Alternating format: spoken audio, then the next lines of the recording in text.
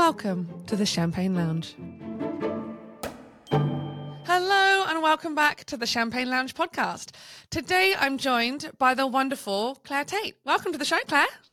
Thank you so much, Rebecca, and thank you for inviting me. I love how you and I joined forces and you came to be part of the Champagne Lounge world through mutual connections and actually a mutual community that we're both part of as part of our work and business. So Claire, tell us a little bit about you and how you've got to where you are in your business today, a little bit of a snapshot of your business journey so far. All right. Well, I think, I think like so many people, I'm this, a mishmash of dichotomous notions. I'm deeply spiritual on the one hand, and then I'm immensely practical on the other hand. I'm a Capricorn by nature, not by nature, by star sign. So we're immensely practical. Since my teens, I've studied tons of energy therapies, from aurosoma, crystal healing, aura readings, flower essences, EFT. I became a Reiki Master in my 20s, and that's one of my big loves. I've been doing that for over 30 years now. Gosh, I was also an aerobics instructor, a cocktail waitress, secondhand car sales, like professional decluttering. I did it all. I mention this because a lot of people worry that they haven't found their thing, but I tried all of these things so that I could find my thing, right? And for quite a while, I lived these two parallel lives, one extremely left-brained because my first degree was in marketing and accounting, and I worked in those fields. So can you imagine the opposite ends of the spectrum, an accountant versus now a kinesiologist, right? Very opposite ends. Yeah, but I was living those parallel lives, but I always had this energetic spiritual interest, even when I was an accountant and because I was a Reiki Master at that time as well. But I probably didn't pursue that full time then because it wasn't responsible. And responsibility at that time was one of my real drivers when I was younger. Anyway, come full circle, obviously many years and a lot of work later, I realized, those things don't make me happy. I absolutely hated it. The accounting, it was a great job to do in terms of, moving around the world. You could always get a job, etc. But it just didn't fill my heart and my soul. And when we arrived in Sydney, I started studying straight away. And that's a good 20 years ago. And so nowadays, what I call myself is I'm a holistic intuitive kinesiologist. I'm a Reiki Master. I also teach yoga, one of my beautiful loves. And I'm a wellness and yoga retreat facilitator. But so I'm equally happy playing in right and left hemispheres of this brain, and I think that's of a benefit to my clients, right? Because I'm really grounded and practical, so I can talk to, the logistics of running a business, a SWOT analysis, but then equally I can fall into, my Claire abilities of claircognizance and clairsentience whilst I do, energy healing work. So spiritual, analytical, opposite ends of the spectrum.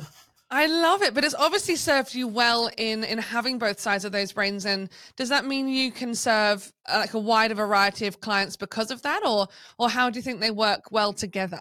Absolutely, I think I can serve. I mean, look, this as you know, we're not all everybody's cup of tea. You're going to either resonate with someone or not. So somebody who, say a client who really wants a kinesiologist who's like what I would call ungrounded. I call myself very grounded, and I don't mean that with disrespect. I don't know, that does astral traveling and that's probably not I'm probably not their, cup of tea. Yeah. Because I am, so practical and I love to, reverse engineer a problem, but I always reverse engineer it from an energetic perspective because, I'm an energetic practitioner first and foremost. So I look at everything through the lens of energy.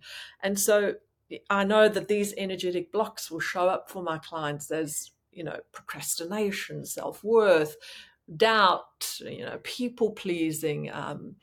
Those are the big ones. I'm sure every business owner listening to this is like, yeah, got some of those, had some Yeah. of those, dealt with them. But for those people listening that don't know what energy healing is, it might be a brand new thing for them, don't quite know what it's all about or what's involved. Can you sort of articulate what is it involved if we've never done it before? So specifically my energy healing is looking at it from, say, a kinesiology aspect. The foundation is traditional Chinese medicine. So we're looking at your energetic bodies, your meridians specifically, and then I also work with chakras as well. So your meridians are lines of energy which crisscross your body. So if you've ever been to an acupuncturist, they don't just needle random spots on your body. They will needle specific acupoints. Acupoints run along a line called a meridian. And these meridians are what moves chi or energy or prana. You probably, all of those words are interrelate, same thing. Moves it through your body. Now they connect into organs. There's not only the physical, so for example, we might say the heart meridian will physically connect into the heart organ itself, but then metaphysically, what are the things associated with it? And so, for example, self-worth, self-love. One of the other meridians that I love working with is large intestine. So large intestine, yes, it connects into the large intestine, which is about release, like literally release, going to the toilet. But it's also about what is it that you need to let go in order to step into what it is that you want, because all of us, and it's egoic because we're human, we carry way too much baggage. So I'm constantly about release. What is it that you need to let go so that you can step into the next thing? So does that make sense? The energy. So energy is connected to, as you know, we're energetic beings first and foremost. We're in this, we are in a human form, but actually you're just the soul that happens to be in this body, in this particular body at this particular time. Yeah, and you just articulated that so well. I've been trying to explain it to a few people over the years of just, how did you get through that? Energy healing, and just kind of like garbled my way through it in my very uneducated language, I think is probably a better thing to say, because I've gone through different elements of energy healing and I can feel it and I can tell you how amazing it is, but articulating it in the way that you just articulated how and why and what, no, that doesn't come out of me on a regular basis. I appreciate that. I should be able to articulate it after so long, hey? Yeah, for sure, right? So you talked about the fact that you do energy healing retreats. Okay, so I always thought I would have thought an energetical journey for someone is quite personal. How do you do that from a group perspective, going into a group scenario? How does that work? Okay, so probably was some miscommunication there. When I do a wellness and yoga retreats, they're more about nourishing a person, not necessarily. There's no energy work done. However, so I will. There is one of the things that we do. Think of it as a yoga retreat. We do yoga. We eat nourishing food. We have different workshops. I work with a beautiful life coach. She does different workshops. I'll do workshops, say, on acupressure. But one of the sessions we do where there actually is energy work is where I use the Reiki. She'll do the restorative yoga and I do Reiki, and that is group Reiki. And there I will often read the room. With Reiki, we have specific symbols that are, have been passed down from our Reiki Master. I'm a Reiki Usui practitioner, and my lineage goes back to Dr. Mikao Usui. That means something in the Reiki world, probably not to anyone else. But all it is really to be a Reiki master, what it means is you've had attunements to open up your chakras a wee bit more. And so once I start a session, and in a group session, I use these symbols to activate that. So I don't walk around all the time with my chakras open. You wouldn't want to do that. And then I literally read the energy. I think I can do this because I've been doing it for 30 years. I don't think it's something that initially one might be able to do. So I'm really intuitive, and the energy, literally, the universal energy will say to me, not literally say it out loud, but I'll have this feel, and this is where my Claire sentence comes in. Okay, I need to work with this person, and then I'll literally put my hands on where their body. I'll be able to look at their body, and a part of their body will be highlighted to me. And then I'll get messages, and I'll pass those messages on. The Champagne Lounge isn't just a podcast.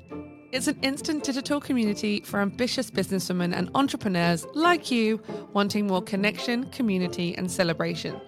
So wherever you are in the world, whatever stage of business you're at, if you're looking for that ultimate female cheer squad of like-minded women, head over to thechampagnelounge.com to come and join us. I have done a lot of work over the years in my 12th year of business now. So going through that, but for me, energy healing, kinesiology is only something I've just become aware of from a let's give it a go type level, right? Okay, Awareness in it. terms of let's see, let's try it. For anyone listening and going, okay, like I know there's some people out there, like I know Rebecca's talking about it, you know, I know you are obviously practicing, but there's people out there now talking in their 10th, 11th, 12th year of business going, this stuff is just taking me to the next level, right? I'm just unlocking a whole heap of stuff. If I'm at the beginning of my business journey, or even at the beginning of my energy work journey, whatever that may look like, what are the starting points? What can people look for, ask for? Where do you recommend they start on an energy healing journey if they haven't done one before? Well, obviously I'm a kinesiologist, so I would want, I'd say, for me, I'd say go and see a kinesiologist, right? But for someone else, they might be drawn to, I don't know, reflexologist or someone that does Reiki. I happen to do both, and I incorporate. And this is the thing, I incorporate a lot of the things I do into one session. But if you came to me, say, for a kinesiology session, because our kinesiology is rooted in TCM, we look at a person from the 5 elements: fire, earth, metal, water, and wood. Now we have all of those elements within us, but we are one specific one constitutionally. So the time you were born will determine what your constitutional element is. So for example, I'm a fire type. So we are very passionate, we're quick to maybe anger, but we're also very quick to forgive. Each of the elements has something about them. And even the way a person looks you might be able to see, oh, well, they're this, So for example, I would say Gwyneth Paltrow is the perfect example of water. She looks very watery and, ethereal. She's not a client, so I don't know if she is water constitution. Yeah, so we would look, and then we'd say, okay, with these, this is your constitutional type, and we'd look, okay, these are the strengths and weaknesses. This is what you would have as that type of person, right? So for an example, a water type, they're prone to crying a lot, but they're also prone to a lot to indecision. And so then you would bring that into my work in terms of helping a person, whether it's with their business or their life. I spoke about large intestine. So if a person is metal, because lung and large intestine sit on metal, if they're a metal element, they will struggle with letting go. And so they are the people that might be stuck on this old business idea, this old business model, this old way of thinking, and they just cannot let that go. And I then work with their lung, large intestine, meridian. It's very much about the talking of these different, what are the aspects of that? There's a lot of counseling involved, getting to know who you are and what it is that needs to happen in order for you to step into that next thing. So for a large intestine person, where large intestine is their weakness, it's letting go. Fire type, it might be drawing back sometimes, or if you're out of balance, it might be really stepping into your power. Earth type people, these earth type people are the people that constantly give. If you think of, like I always think of, this Mother Earth type with the baby at their breast. They're always giving, giving, giving, which is beautiful, but eventually they get exhausted and often resentful because, they've depleted themselves. So for them, it's about nourishing their earth element. So it's really about looking at where you are elementally, and then just to throw a spanner in the works. You're not just one of those things, all of these things interplay. So there's a nourishing aspect to it, but then there's also what we call I don't know how to translate it in English, co-cycle, where it's a negative. So the metal might negatively affect fire, right? I'm trying to make it really simple, but it's really not simple. TCM's 3,000 years old. It's intrinsically complicated and yet simple, but it's quite hard to articulate. And that's where we just have to trust the energy. So as a kinesiologist, when I'm online, I just do muscle testing, which is surrogate, you just surrogate for the person to see what comes up for them. Yeah. So I think an easy access point to start any sort of work in this space, as you just said, is to explore a kinesiologist, go down that path and start something small. It's because it's just not a long process to start, with an hour's session, right? And just see how that goes and sort of ease your way into it. Because as you said, it's 3,000 years old, this practice. So it takes a lot and there's a lot of layers in there. So if you're just starting on the energy healing journey, or you just want to dip your foot in and see what it's like, definitely go down the path of looking at trying kinesiology, I think is the best thing to start with. So if we put a pause on what you actually do Yeah. and we change tacks a little bit and go, okay, you've been doing multiple different things and found your love for this work in the last couple of decades. It's really hard as business owners to find energy in keeping our businesses running and running our businesses without feeling really lonely, right? Without feeling really lonely, particularly if we haven't got a team around us and the work that you're doing is predominantly you as a solo practitioner. How have you built your business through the help of community and people around you to keep you up in terms of being that business owner and having the energy to keep moving it forward? I 100% agree with you, Rebecca. It can be extremely lonely, so community is so important. I know for me, once I had qualified as a kinesiologist, and then and I was lonely. And in those days, very, very long ago, there wasn't even social media. I can remember I just took out an ad in the Manly Daily, and that was it. There was no newsletter, there was nothing. But of course, times changed, and I realized that. And what I wanted to do, Rebecca, was move my business online. And my children were growing, and I knew I wanted to become location independent. This is long before COVID. And so I decided I'll get a business coach and I'll join a business community. And Tash Corbin is my business coach, and she helped me make that move, not just seeing clients in person, but seeing clients. And I probably see 97% of my clients online now. I still do have a clinic though, but I only see people on a Saturday there. And so I then joined this community of, heart-centered women, and it was, quite a relief actually. Well, obviously a relief just to have that support, to have a business coach so that you aren't alone in this world. And people don't necessarily, there's a season for things, and then you also want to join other communities. And I love the Champagne Lounge. Well, number one, I love champagne, and I've been part of another group actually.